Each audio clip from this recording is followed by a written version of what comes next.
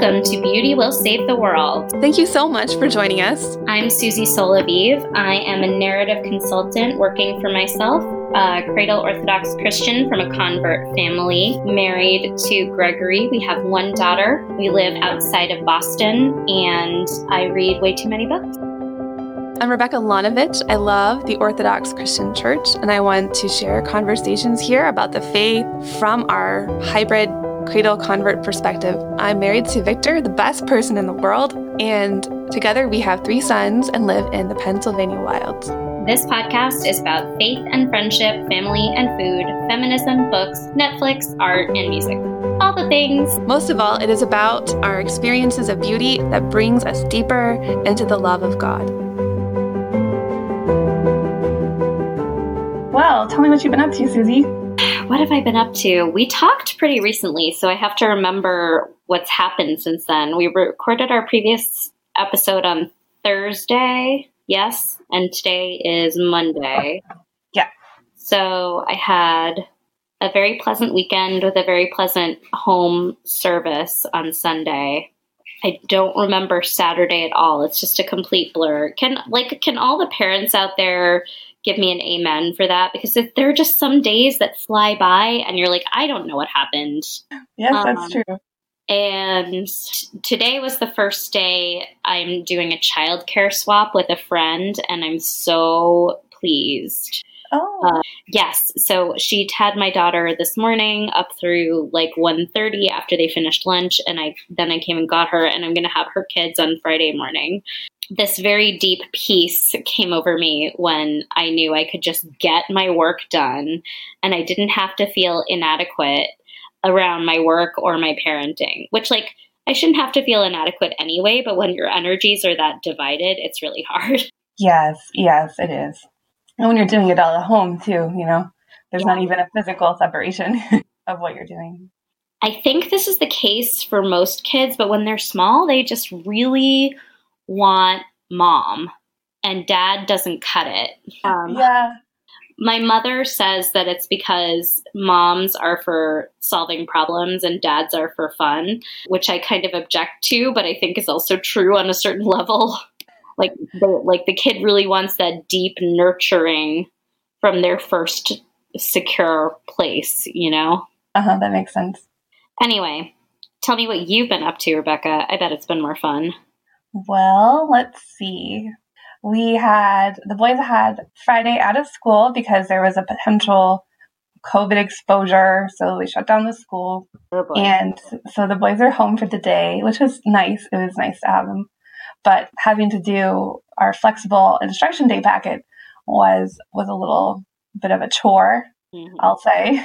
But we got through it, and then we had some friends over on Friday night who've been sort of our COVID friends. So Saturday we got up and we were going to go to State College, but instead we kept getting kind of delayed. We were like, oh, well, we should get lunch first. So we got lunch, we got to go, and then Victor's like, well, let's just stop by the house again and eat it since we'll be going that way anyway to State College. So we stopped by the house to eat, and then someone came by to drop something off, and we ended up chatting with them for a little while and showed them Victor's little project in the woods. He's building sort of period campsite, a fire area, and he's building benches, and he's going to build a table, kind of rustic and stuff. So we took them out there to show them that.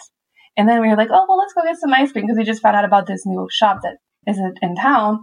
And so we went over there to get ice cream, and then we were like, well, I guess it's time for naps.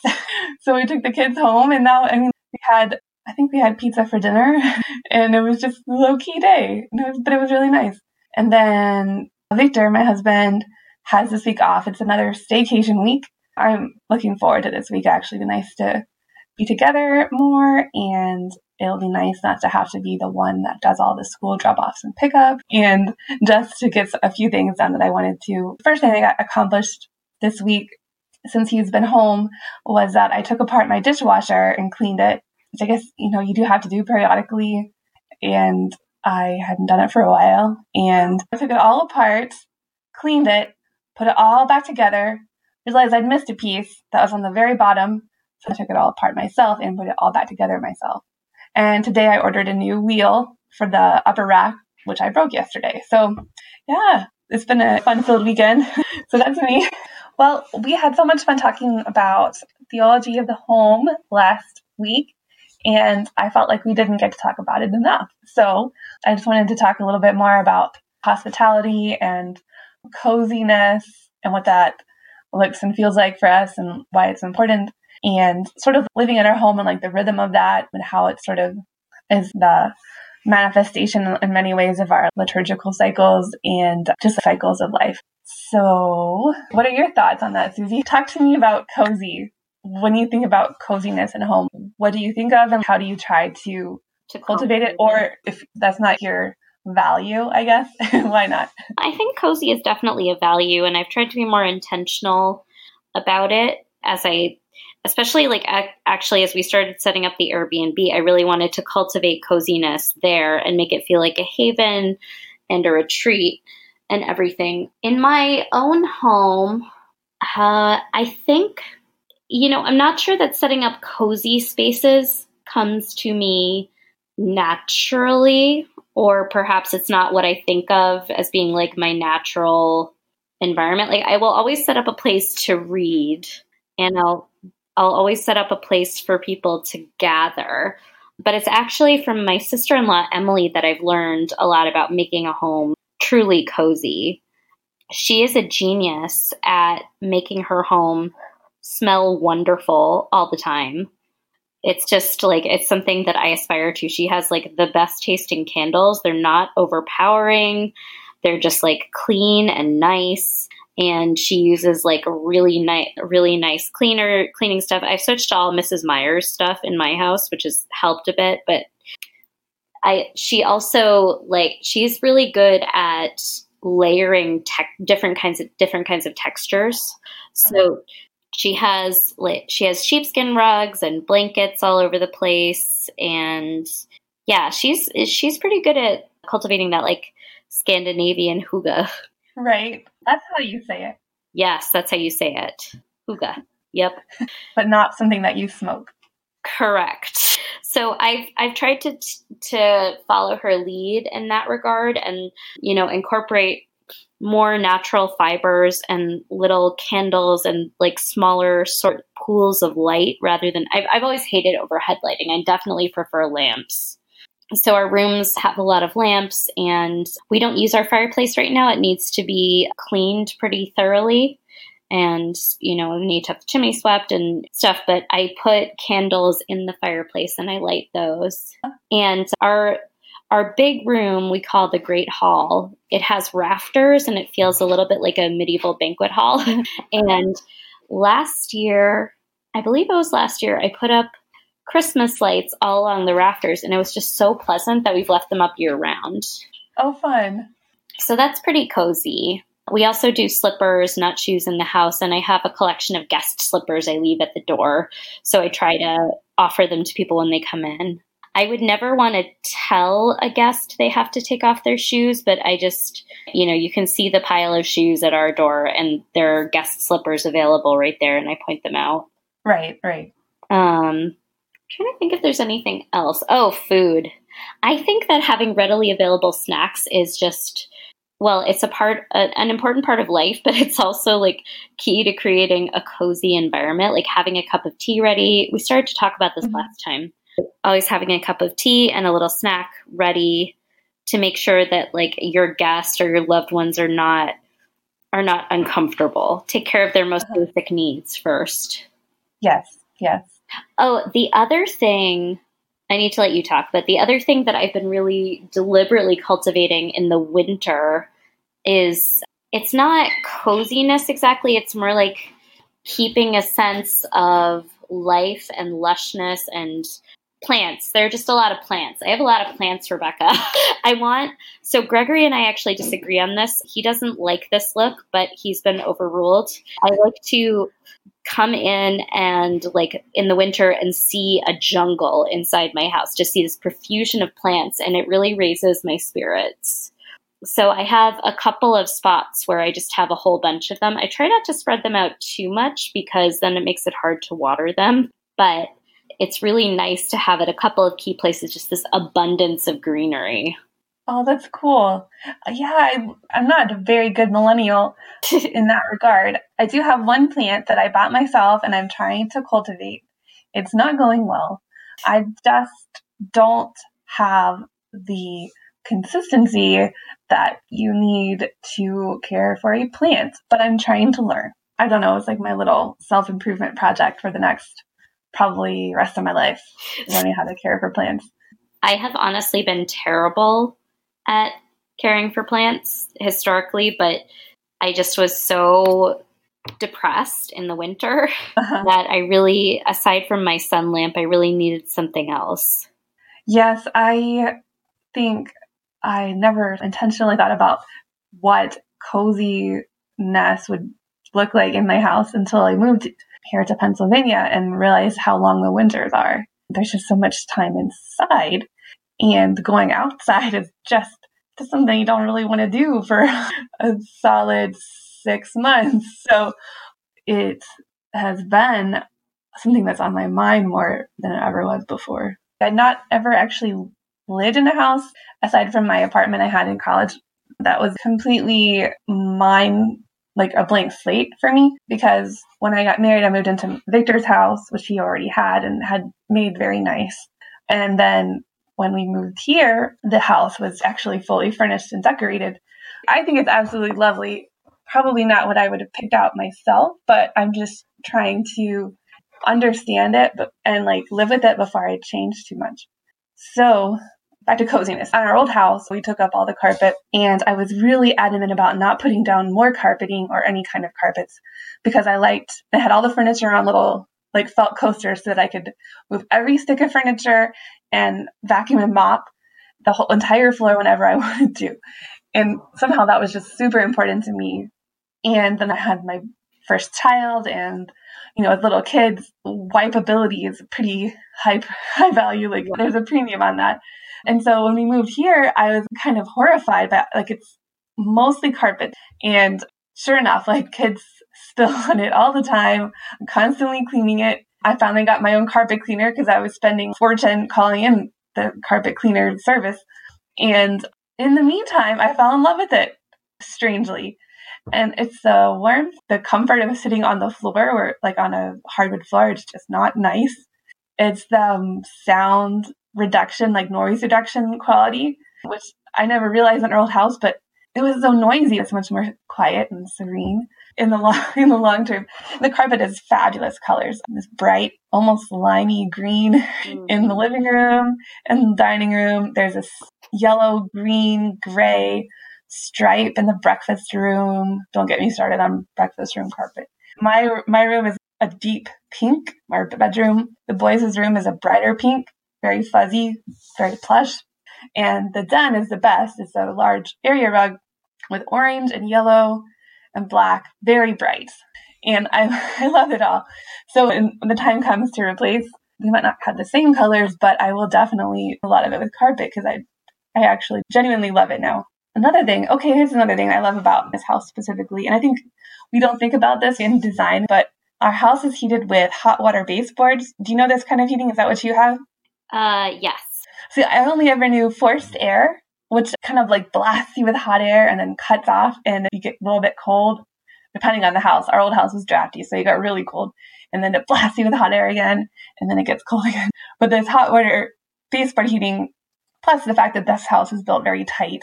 It just has this lovely, radiant, constant heat. It's not as drying because it's not hot air blowing on you. And it just gives you this steady, constant, very regulatable warmth. And I love that. I think the number one thing as far as coziness is probably where it intersects with hospitality for me. Like being able to welcome people and not have a lot of barriers, like physical or like lifestyle barriers to that. Does that make sense? Totally. Yes. And I love that. What do you think is important about coziness and cultivating it? I think because home is a place for rest, and because I think it's hard to come by even at home. If you can sort of engineer an environment that promotes that, then you may be able to achieve it better and in like a more whole kind of way. And I think there's probably some sort of balance there between like self-absorbed, like almost hedonistic kind of coziness, like, I got my hot chocolate and my fluffy blanket and my Netflix, whatever, all those things I love, by the way. But I think it's deeper. Like what I'm trying to cultivate is deeper than that. It's more of like a ambiance than just like physical things. Does that make sense? Yes, definitely. And I think you were talking about simple things like the plants you mentioned, which I think all kinds of studies about how much good it does for your like mental and emotional health just to be in the same space as plants. So Greg can shove it. I aspire to the house being more tidy. I'm pretty particular about it being clean, but tidiness is like a constant. I always had this idea that if I can just like finally get everything tidy and clean the way I want it, I'll be happy. And I know that's not real, but nevertheless. So I think that probably goes to coziness, just like not having to struggle to have a place for something. Everything has a place and can go in there simply. Little things that kind of promote coziness for me. I think coziness is also something primal. I think we crave that feeling of comfort and warmth and security to know that we're out of the element. Yeah. And that's so much more present to me now that I live further north. One of the things I know we wanted to talk about still was the rhythm of the liturgical year in the home. Yeah. And bring it in. So what do you do? Do you guys have any special traditions or anything that you do to mark the passage of the church year? Well, I'm trying to do more. I try at Easter time, I have our Easter decorations, like decorated eggs or a few like fridge magnets. And I made some little garlands a couple years ago to decorate with. I just wanted to kind of mark it for the boys as a festive, joyful time, not unlike we do at Christmas, There's special foods, different times of the liturgical year. But something I kind of just want to be better at, I guess, like just being like grow basil for exaltation of the cross. Like, oh, that's cute. I hadn't heard of that. I love that. Well, it'd be a nice thing and to kind of like connect everyday life to the liturgical season. I really love entry at the Theotokos into the temple. And it's like this beautiful sort of hidden winter feast, like comes right after Thanksgiving and it's kind of like a lot of hustle and bustle that time of year. And I just love that feast and I just want to mark it a little bit more for the boys, as well as Candlemas, which actually is a big deal around here because of Groundhog Day. Did you know that? Groundhog Day is on a new calendar, Candlemas, and it is because that was the day in, I think, Germany, where it was traditional, like the theme of the light. And so that's why I think in the old days it was maybe a badger, but regardless, an animal that lives in a den comes out to see his shadow and sort of predicting the end of winter. We live close to Punxsutawney, if anybody is confused about that. The groundhogs are a big deal around here. And everybody celebrates, whether they realize it or not, the meeting of our Lord. So yeah, just some more things like that. And the meeting of the Lord is actually that's the feast that we've named our little home chapel after. Oh, really? So it wasn't really intentional, but from my childhood, since I was a baby, have had an icon of the meeting of the Lord that I've really loved. And it now hangs in our family icon corner in the Great Hall. And 2 years ago, I was in a thrift store and I found this massive hand-painted icon of the meeting of the Lord that looked as though it came from an iconostas maybe in Ukraine or something, because the iconography was like 19th century Western, but it was very clearly an Orthodox icon.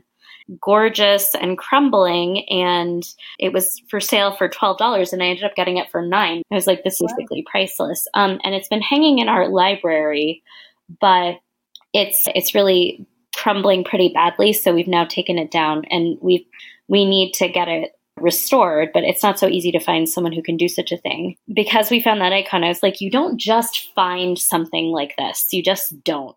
Right. So because of that, Greg and I both felt that we should name our little home chapel, if we have one eventually, which I hope to when we renovate the basement, after the meeting of the Lord and, St. Simeon and Hannah. And I've always loved the story of St. Simeon too, and St. Hannah. Right. Yes, I do too. That thought of living a light in anticipation, kind of probably like a little bit of a sorrowful anticipation, but I guess that's what is meant by joyful sorrow, right, Susie? Something like that, maybe. And to finally receive the Lord, literally, that's absolutely lovely. Oh, so is there anything else you all do to mark the church year? Well, we, try to do like an Akathis for St. Xenia on her feast day. Well, I guess she has two, sort of. And this last year, we had our first Pascha at home, which I hope we never forget and maybe in some way commemorate going forward. So yeah, and then of course, everybody celebrates Christmas and decorates for Christmas and anticipates Christmas. So that's coming up and we can talk more about that. But I think it is definitely something that I would like to do more of. I think that's something that children are particularly receptive to. They really do respond to traditions and rhythms. And so that's a way for them to be themselves like more tangibly connected to the liturgical cycle. Yeah. Well, to help with that, there is this amazing website / company called Draw Near Designs. And no, this episode is not sponsored by them, but I'm about to tell you how much I love everything they do. I discovered them because they put out an Orthodox children's calendar, and I was part of their, what was it, a Kickstarter or GoFundMe or whatever to fund an old calendar version of it. So the first year it was just a new calendar, and now they put out old and new calendar versions, which I'm so grateful for. And they have little icons of saints that people sponsored to have drawn and put in there. And every month comes with a lovely illustration and quote. And then there are suggested activities connected to the feasts in that month. And to be honest, we don't usually do them because my daughter has been so young. So I felt like in many ways it's been more of a resource for me. But that's okay because I can pass those things on to her as she gets older. They also put out an Advent calendar that you can use for the old or new calendar. That's like a large piece of cloth with little pockets, and you can either put little treats in the pockets for each day of Advent, or there's a book called, I'm going to bungle it. What's it called? Greeting the Christ Child, Welcoming the Christ Child. That sounds more right. And that book comes with a set of ornaments based on the illustrations in the book, Welcoming the Christ Child, that has Old Testament readings for your family to do, and you can pull one out each day. And again, like, we didn't sit down and do the Old Testament readings, but we would have my daughter pull out the ornament each day during Advent, and we would hang it up. And so that was a way for her to mark the passage of time. And this year, I'm super excited. We usually make a Santa Lucia wreath out of construction paper for St. Lucy's Day. And we do like the shoes on St. Nicholas Day. But this year I got these two little peg dolls, one of St. Nicholas and one of St. Lucy. So I'm going to put them in the little pockets of the Advent calendar so that she can play with them on the day. And I'm just like, I mean, so much of this stuff is for us, but like when we do it for ourselves, I think they also feel the joy, and then we can start figuring out what really pleases them. Yes. That is the one I forgot. We do try to celebrate St. Nicholas Day, and it's my oldest son Nico's namesake. And as it happens, our parish here that we attend in the next town down, Du Bois, is St. Nicholas Orthodox Church. And so there's always liturgy on his namesday. And I usually take him out of school and we all go. And, we have them put out their shoes. And I tried to get Victor to get on board with getting them a gold coin. An actual gold coin. I looked up for like a very small one. I think it was over $400. It wasn't fully practical. And Victor said, "Well, what are they going to do with gold coins?" And I said, "Well, obviously, if they're ever kidnapped by pirates, it will pay for their ransom." Yeah, clearly. So, I mean, you never know what could happen when you might need them. But no, for now, we're not doing that. We just give them the chocolate kind. Oh, so for Lent, what we've been doing is the Greeks put out a Lenten calendar every year that has circles for each day of Lent and then a small icon for the Sundays and for other holy days. And so what we do is I just have these round green stickers, and they fit perfectly over this free printable. And so for Lent, for the last 2 or 3 years, I have printed out this calendar and have my daughter put a sticker on each day for Lent. Oh, okay. Aw. Yeah, and it's just nice because she really loves that stuff. Like, she really loves marking the passage of time. So we do it for Lent and we do it for Advent. I tried doing an Advent wreath because people were posting about them on Instagram and I got a little jealous and just realized that I wasn't going to keep up with it. It either has to be every day or it's not going to happen. Right.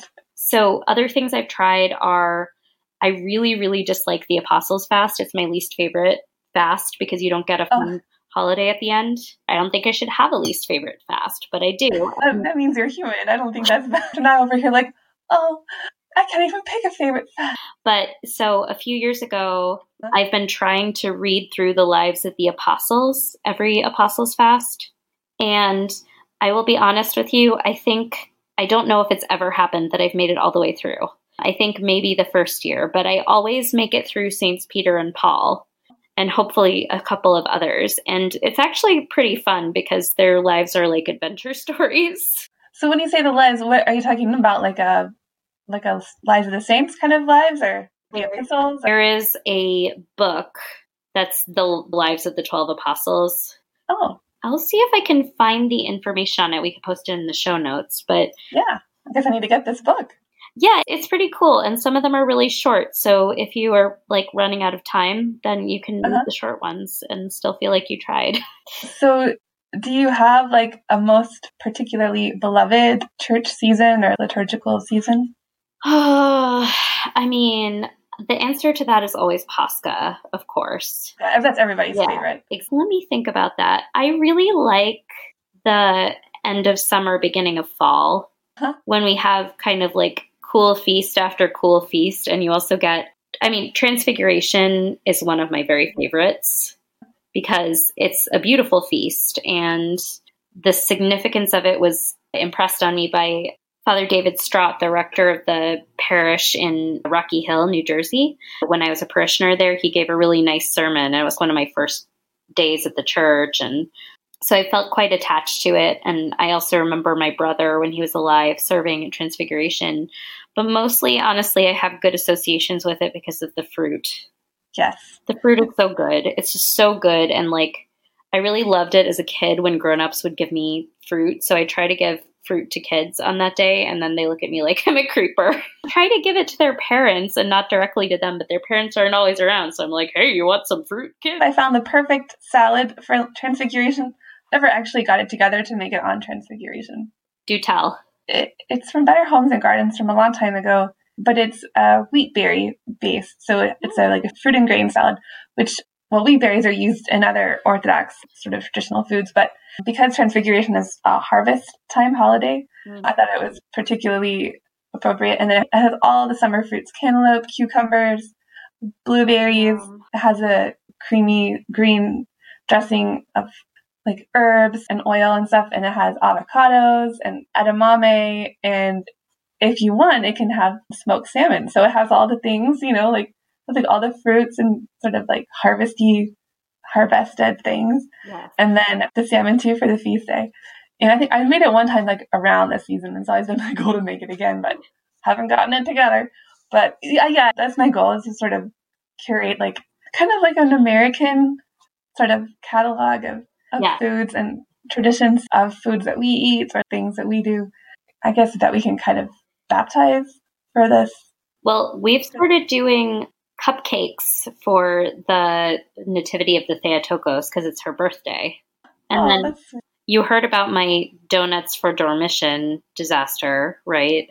That's right. I spent I think it was even a 2-day project. And then out of 2 batches, only 9 donuts survived. Frosted them, and my daughter and I decorated them. And I took this glorious picture of them on this Fiestaware plate that I really loved.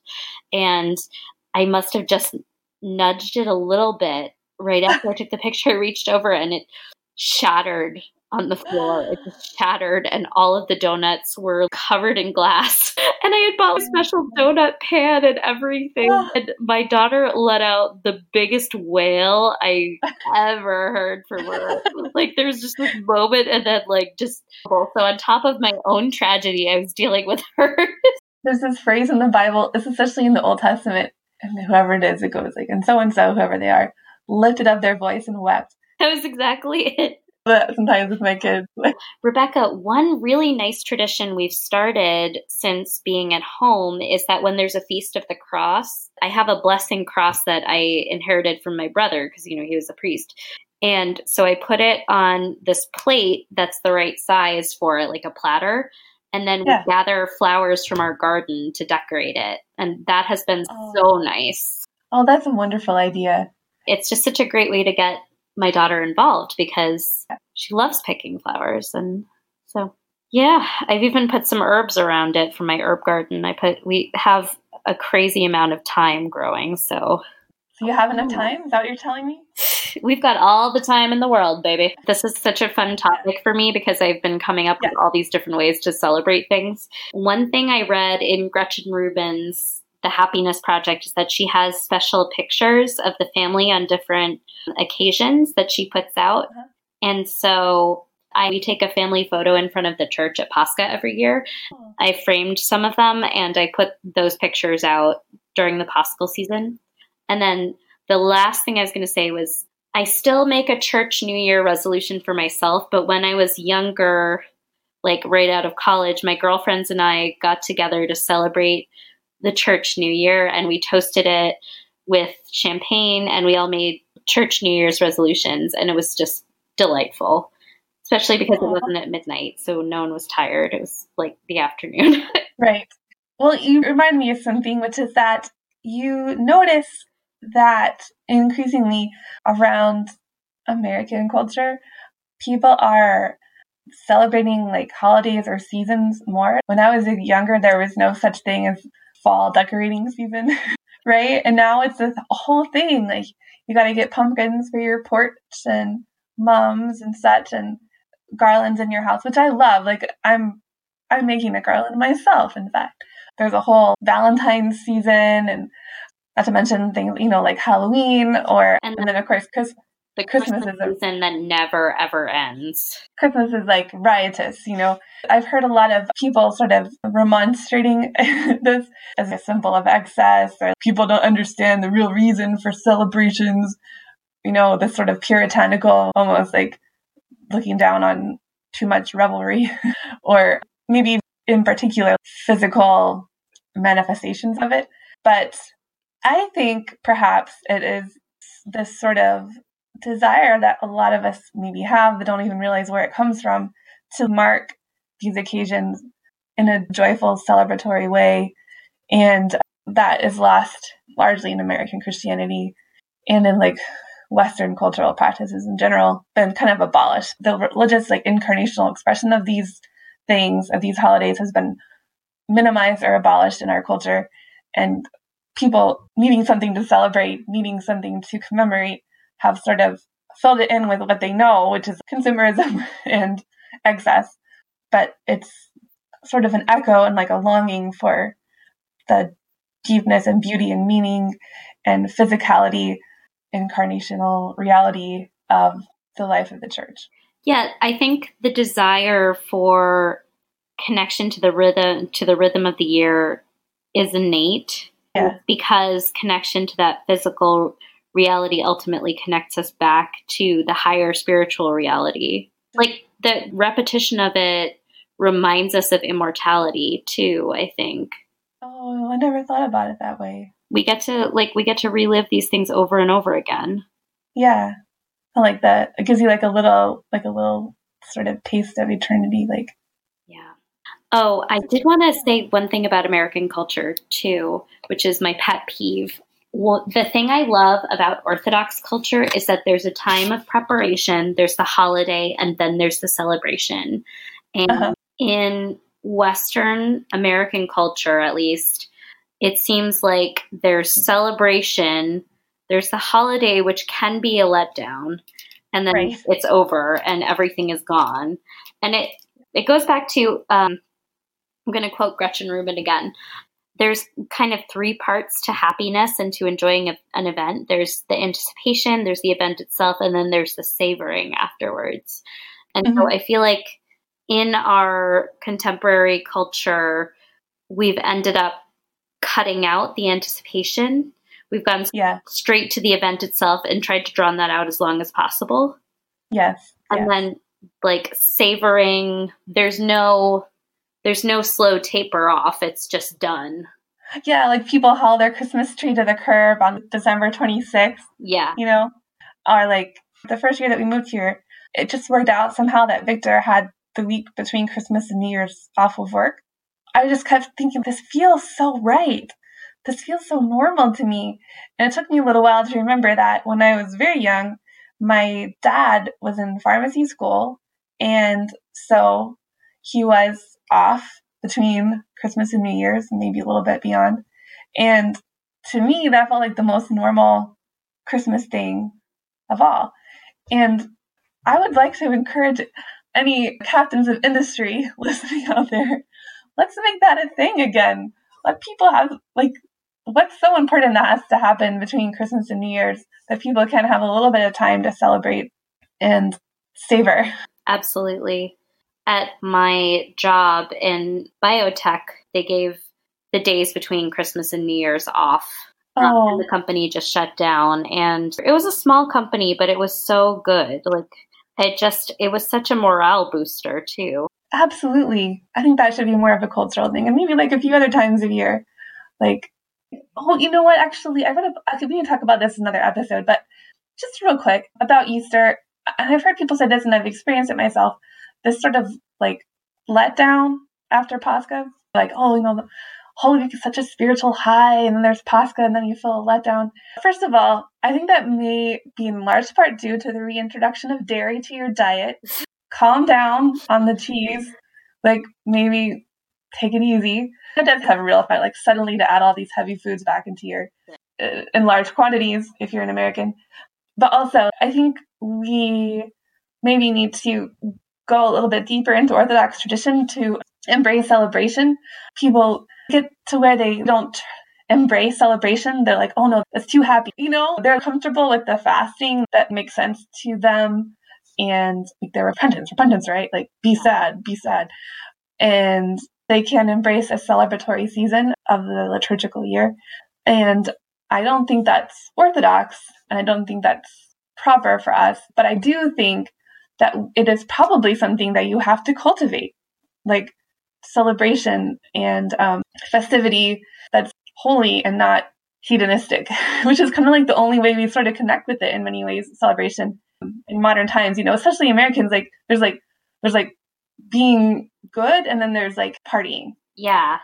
And there's not really a between. I will say that is one thing that I love about Russian and Russian American culture is like they just know how to celebrate and have a good time. My husband always says, and I agree with him, but if you're going to a Russian party on a Sunday, like that's what you're going to do for the day. You go and you're ready to be there all day. And for an American party, or if you have like American people, I say this in quotations, of course, because we're both American, you go and you stay like an hour, maybe an hour and a half. You don't really eat anything and then you leave. Very weird to me. Right. That might be a New Englander thing. That's not how it is in the South. That's good. Enjoy the South more than I think then. I mean, actually, my Southern relatives are like that. My Southern relatives will stay all day, but New Englanders definitely will not. I think that if we feel tired or if we feel let down after Pascha, probably what we need to do is look outside ourselves and our own spiritual experience or whatever mega holy feelings that I've been conjuring up in my head and like re-engage with the life of the church and the life of your community. Like host a dinner. Yeah. Gather your girlfriends for the Holy Myrrhers. Well, I mean, I'm a little biased because that's my name's day, but Greg and I, this year, when everything was shut down, we went Pascha caroling and we went to a bunch of different houses and just sang an ode from the canon. And we really enjoyed it. It's like the one day people will be home. Right. And growing up, I feel very passionate about this, Rebecca. Growing up, my priest always had a huge open house. So that's what we did in the afternoon and evening on Pascha. And now at my home parish, the deacon does it. One of the deacons hosts it. And we had planned to try to host a similar event for our parish this year, Another couple did it last year, but I think someone should always be welcoming people in. And then as the week goes on, you can find other ways to connect with people and connect back to the church. There's the Life-Giving Spring at the end of the week. And then what's it called? The Tuesday after Passover where you go visit the graves? Yes, I love that. Yeah, and we always do it because my dad is buried at our current parish. We have a graveyard attached to our church, which is pretty cool. And so when I was a kid, we would go and picnic by the grave. And so now that I'm an adult and we live here again, that's what we do. We go and we have a picnic by the grave. But like, what better way to demonstrate to children the belief in the resurrection, right? And to reaffirm it ourselves, you know? Yeah, totally. But yeah, I guess that's what I really think. For me, celebration is always about other people. It's so hard to celebrate alone. Celebration should be about community. Absolutely. Coming together. You don't just have to come together and be sad on Great and Holy Friday, but like to prioritize celebration not less than we prioritize the preparation for the feast, you know, like the services before. It's not less important. It's very important. So, and I think we could all, at least for Americans like me, learn to cultivate that in a holy way. I don't have any problems celebrating. Maybe it is a Southern thing, but all of the like hospitality and the like flowing food and beverage and well, no, that was exceptional. That Thanksgiving last year, that was so much fun, and I'll never forget it. But I don't know if I could repeat it. Like that was like me at my best. Like that was peak Rebecca. I don't know if you're gonna get it again. I think actually that's one more thing I'm just gonna say about celebration. This is something that's important to me, and I think maybe people who aren't Orthodox in America do better at this. Celebrating baptisms. It's such a big deal, you know, like you're welcoming your child, which is such a huge gift, into the church. And of course, you can't always swing this, but at Victor's baptism, you know, Susie, there was a band and dancing, and babushka dance with Victor's godmother's father. There's photographic evidence, and that is goals. Yes, and like all this food and stuff like that. And that wasn't really practical for us to have a live band when our children were baptized, but it was really important to me to have a very nice party. And I didn't want to have it in the church basement, which didn't have any windows. Like I wanted to have it in our house, like it'd be a big event. And I sent out invitations, and that was for our first two sons. And then our third son, we did have the party at our church. It did have windows, and all three of them, they're so special to me. And I guess maybe because I saw movies with Italian Americans or something, I don't know. But in my mind, baptism is a party, like a big event, and almost like a wedding, you know. And that's like what I wanted. Yeah, we could do more of that, guys. We could do that better. I think we could level up. Totally agree. When my daughter was baptized, we had a massive, massive barbecue, and it was the best. And I had been planning the baptism while I was still pregnant. When I had an adult goddaughter baptized, we had a big party at my house after. That's the best. Yeah, it's important to be joyous. Show people that their joy is our joy. Right. Yes, absolutely. We better wrap up, though. But anyway, what have you been reading and listening to or watching or engaging in this week, Susie? So I have been reading Rodham, which is a novel about, well, first I tore through The Great Alone by Kristen Hanna and loved it. It's about a family. The dad has PTSD from being in Vietnam, and he and his wife have a codependent, abusive relationship. And their daughter is normal, but is now living in Alaska and homesteading. And so it just kind of goes from there. And it's really good. It does have stuff about domestic abuse. So that's important to know. And then I started Rodham, which is by Curtis Sittenfeld. And it is a novel about what she thinks would have happened if Hillary Clinton had not married Bill Clinton. Oh my gosh, don't we all think about that? Right? But the thing is, the problem with it is that the first section is just jam-packed with Bill and Hillary getting it on. And I cannot deal.